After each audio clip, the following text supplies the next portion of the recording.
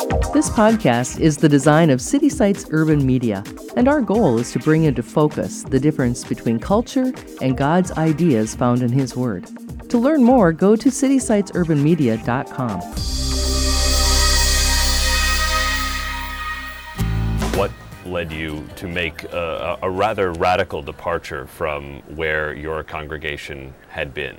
Well, my concern to make a radical change was that the church was leaving so many people behind, a huge part of our population that was getting the message that they didn't qualify, they didn't meet the criteria.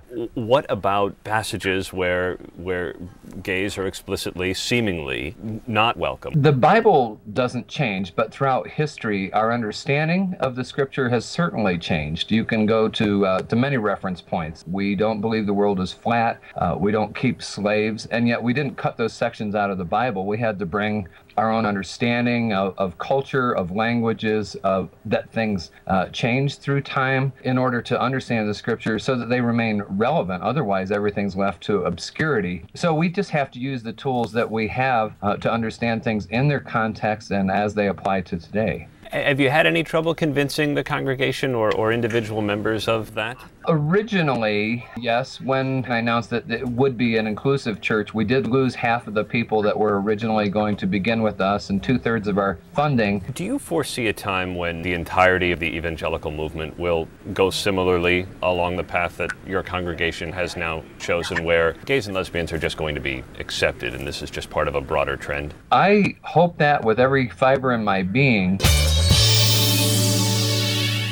This is the City Sites Podcast with Larry Kutzler. One of the things I love to do on this podcast every week is to talk to exciting people who are in the thick of things in terms of ministry or they're thought leaders or seminar teachers or whatever. Today I have a pastor, and I love pastors because not only have I been one for many, many years, I think pastors, they have a key to a lot of what's going on in the church. And I want to talk to this pastor about some of the things that are happening to the church that's becoming a pressure on the church from the outside. Pastor Russ Grigsby is the pastor of St. Paul Lutheran Church in Minneapolis, Minnesota. Pastor, tell us a little bit about yourself. How did you get into the ministry? Well, first of all, thank you, Larry. I just appreciate you, brother, so much and your longtime ministry here in the Twin Cities. Well, I was not looking at all to be a pastor growing up. I had a Christian upbringing, but went astray many in high school and college. I got into a fraternity, and probably don't need to say much more than that, but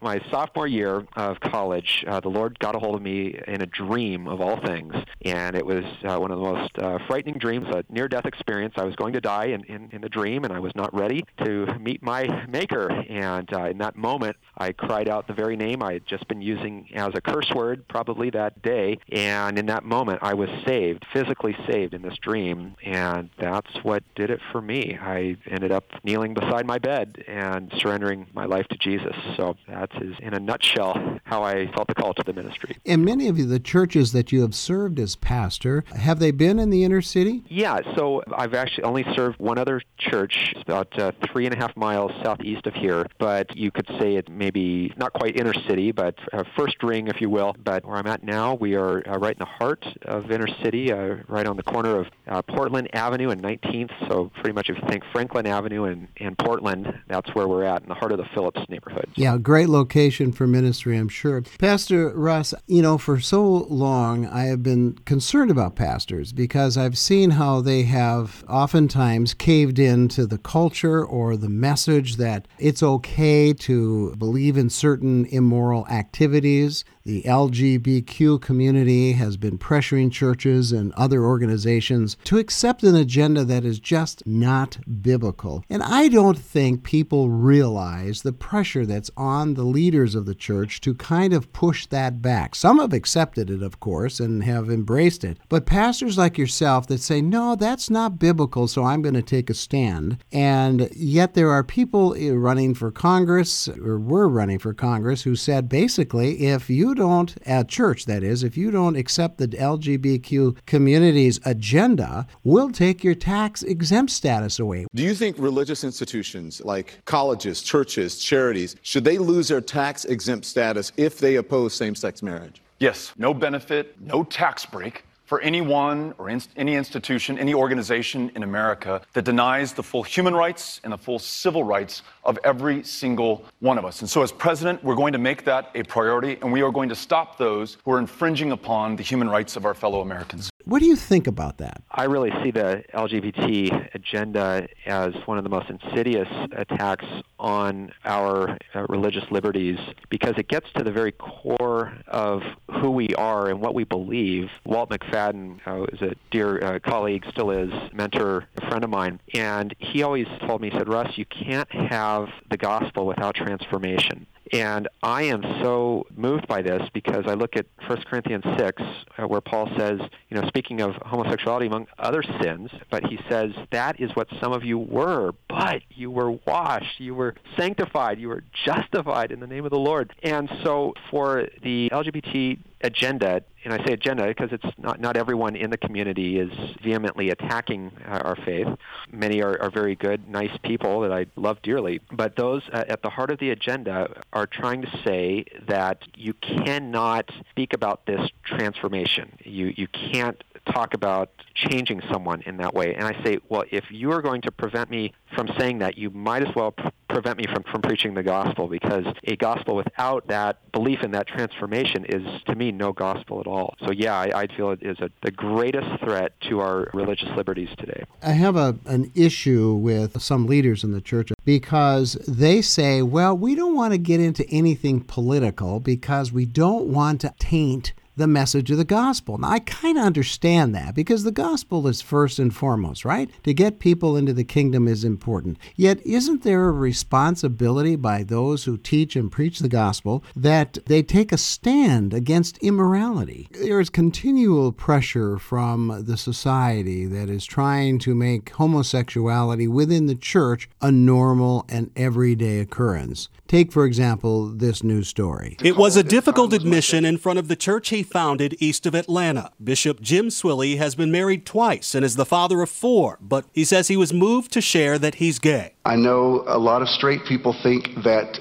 orientation is a choice. I want to tell you that it certainly is not. He believes that God loves you for who you are. For Good Morning America, Steve Osunsami, ABC News, Atlanta. So how does a pastor do it? You want to tell people about Christ and you want to get them saved, but at the same time, don't we have a responsibility to talk about this immorality that is all around us? We do, because again, it is at the core of the gospel. If you're not addressing sin, then you can't bring a gospel. This church here has a sort of a pietistic tradition, and the name Hans Nielsen Hauge means anything. That is a pietistic Norwegian background for this Lutheran church that I'm serving here at St. Paul's. What was so inspirational to me about the Haugean movement, or the pietistic stream of our faith, and I certainly don't agree with everything pietistic, but I think what they understood and what Hauge brought to Norway and subsequently here to America was that you cannot have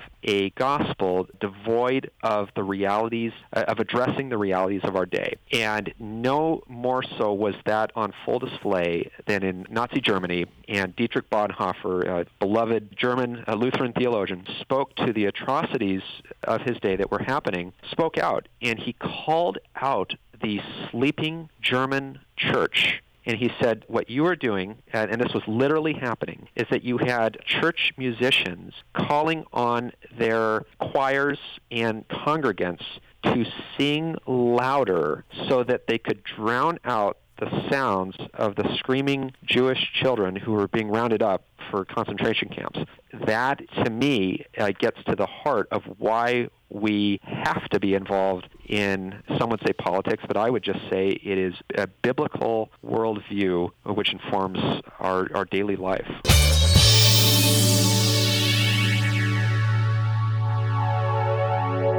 Could American pastors be charged with hate speech for speaking out on their convictions? Shifting away from traditional marriage could pose bigger problems for pastors down the road. If you look at other nations that have gone down the road towards gay marriage, that's the next step of where it gets enforced, is it gets enforced against Christian pastors who decline to perform gay marriages, who speak out and preach biblical truths on marriage, and that has been defined elsewhere as hate speech, as inconsistent with the enlightenment enlightened view of government. And I think there is no doubt that the advocates who are driving this effort in the United States want to see us end up in that same place. So, Pastor, let's say, for example, they start passing hate speech legislation in America. I mean, in some cases, I'm told that it's already happening in Canada, but if you begin to talk about homosexuality or any kind of immoral behavior, it could be considered hate speech. Would that deter you from preaching on sin? Not at all. Again, any more than a threat to take away my Bible would prevent me from preaching Scripture. The core of who I am, of really, I believe, who every Christian is, every true Christian at their core, is allegiance to Jesus Christ and to His Word. And I don't care what type of a threat it is, my allegiance is to Christ. He bought me. He paid the ultimate price for me, and I owe Him nothing less than my life. You know, the Scripture says, do not conform to this world, but be transformed by the renewing of your minds. And I just see the constant pressure to conform to this world. Larry, I'm so thankful that we have a gospel and that we have the Word of God to guide us in times like these and to remind us that greater is He who is in us. And we have the victories. It would never deter me. And I say that humbly because I know that there would be a great pressure, but by God's grace, no, I would not be deterred. You know, so many times I think we're spared some of the issues that some of the Christians around the world, go through, persecution for their faith, etc. Do you think that the dilemma that the Scriptures tell us will happen in the last days to the church, to Christian leaders, are we preparing the congregations for such things? I know some people think, and of course it depends on your theology, whether you'll escape the tribulation period of time and the trumpet will sound and the church will be brought up. But what happens if it doesn't? I mean, the possibility is that we're going to even see some persecution as believers before the trumpet sounds. I mean, are we preparing our churches for that kind of experience? I don't think we are, and I say that again humbly because there are many good and faithful pastors who are seeking with all their heart, I believe, to do the right thing. The challenge becomes what is ultimately our job right now in 21st century America. I believe, Larry, with all my heart, it is to prepare our people, to make them ready to meet their Maker, to make them ready for persecution. We're promised it. We know it will come. It's just a matter of time. And so for me, it's constantly looking at being aware of what's happening in our society and then reflecting on that biblically. And so I don't honestly see a lot of pastors doing this. I could be wrong, but I know that there are tremendous pressures, but I'm praying for pastors and for the church to rise up and to accept their responsibility now to make the church ready for what is about to come upon us. You know, a good friend of ours, Bruce Lau, has a ministry called Nehemiah Reset, and he's trying to actually get churches to think through their civic responsibilities of a being informed voter and making congregations aware of the ramifications of electing the wrong people coming up in the next year or so, how that could really infringe and threaten our freedom as Americans. He discovered that there are many, many, many churches that won't touch his ministry, which is about helping the churches to understand good voting. They won't even go near it because it's too political. Well, how do you work around that? And what do you say to other pastors about, their responsibility to make sure that our freedom is held intact by the right kind of voting? I guess first I would just say that we are literally one election away from persecution. I mean, outright persecution. If you think about the Democratic Party, the platform that they are espousing and what they sought to pass, were it not for the Republican Senate and then the Trump administration, we would have in the land, we would have hate speech, what we believe and what we preach. And so I just remind them of that. Yeah, I get so frustrated by this whole sort of demagoguery against pastors who simply want to proclaim biblical truth from the pulpit, how it's called politics. I truly believe, Larry, that this is not first and foremost an attack on conservatives or an attack on Republicans or an attack on libertarians or anything like that. This is directly an attack on God and upon the Bible and upon His followers. Again, it's not a popular view today, but I absolutely am convinced that the role of the Christian minister is to speak directly to these assaults that are coming, no matter if it's an inner-city church or if you're in suburbs or rural America. The attack is coming, and we must stand against it. Well, the one thing I'd like to do, Pastor, is to clone you and get you out in about a few thousand churches. I think maybe we have a chance to change the thinking of Americans, that's for sure. You know, Pastor, a lot of times pastors are known as teachers, they're known as encouragers, you know, they're evangelists a lot of times. I think today, though, they're not known as prophets as much as they probably were several decades ago. Talking about preaching the word as truth and not backing away from what the scriptures teach. And I think that biblical understanding has to come from the mouth, I think, of the preacher of the pulpit of any church. And I know that we don't use this term too much in the church, even though it has happened in church history, and that is course correction. And I believe the prophets were those that brought course correction. And without the voice of the prophet in the church, then there's not a whole lot of course correction taking place in the church. And that's what we need. So let me ask you, as a prophet, as you preach to the church, do you see a course correction that's needed in the churches in general? And if so, what would that be? Yes, I do. And I think the first course correction simply needs to be a humbling of ourselves. I actually just preached on this in Isaiah. We're looking at the prophecies in Isaiah that tell of the birth of Messiah, and looking at this course correction that God gave to King Ahaz. He offered him this course correction, and Ahaz didn't take it. Well, what we're seeing in Isaiah 9, and of course the wonderful scripture, for unto us a child is born, to us a son is given, and the government shall be upon his shoulders. I zoned in on that, and I talked about how anytime we have any type of government, whether it's the American government or a government of our own hearts, it must yield to Christ's government, and he will not share his throne. When we see in any area of our church today, any area that is reluctant to give up our own government for the sake of allowing Christ and his righteous rule and reign over our church, being able to course correct, anytime we are resistant to that, to me it is almost akin to Ahaz at worst. And you could think in the time of Jesus, you think about the religious leaders and their resistance to course correct, even though they had the Messiah right in front of them. So actually that would probably even be worse than Ahaz, because they had Jesus face to face there. But yeah, I just see it. I see it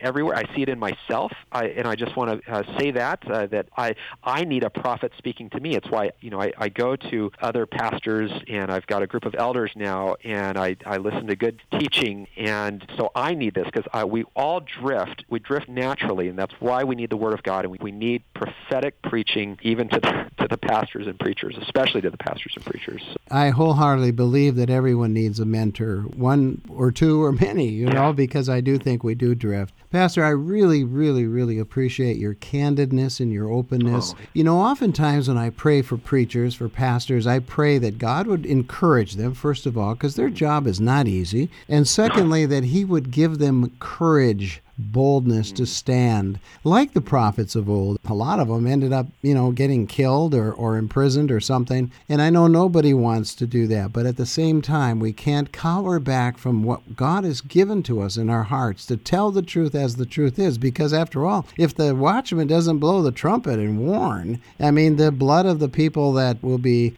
subject to God's judgment will be on our hands. So if you would, Pastor, if you would just pray for your colleagues, if you would just pray quickly that God would give them an awakening and a boldness to preach the good news and to preach the gospel as we know it to be. Well, Father, I just thank you so much for my brothers and sisters in Christ throughout the land. Lord, I thank you that you have called ministers of your gospel for this time. Lord, I thank you that I'm not alone, that just like you told Elijah, there's 7,000 who've not bowed the knee to Baal. So thank you, Father, and I just pray that you would encourage them, that they are not alone, that we are in this together, and it really is an exciting time to be alive, Father. We thank you for that. But Lord, I just want to pray right now that you would open the eyes of the prophetic ministers in the state of Minnesota and in the Twin Cities. God, I'm asking you that you would bring conviction upon their hearts and that you would embolden them with courage. I pray that you would even give them dreams and visions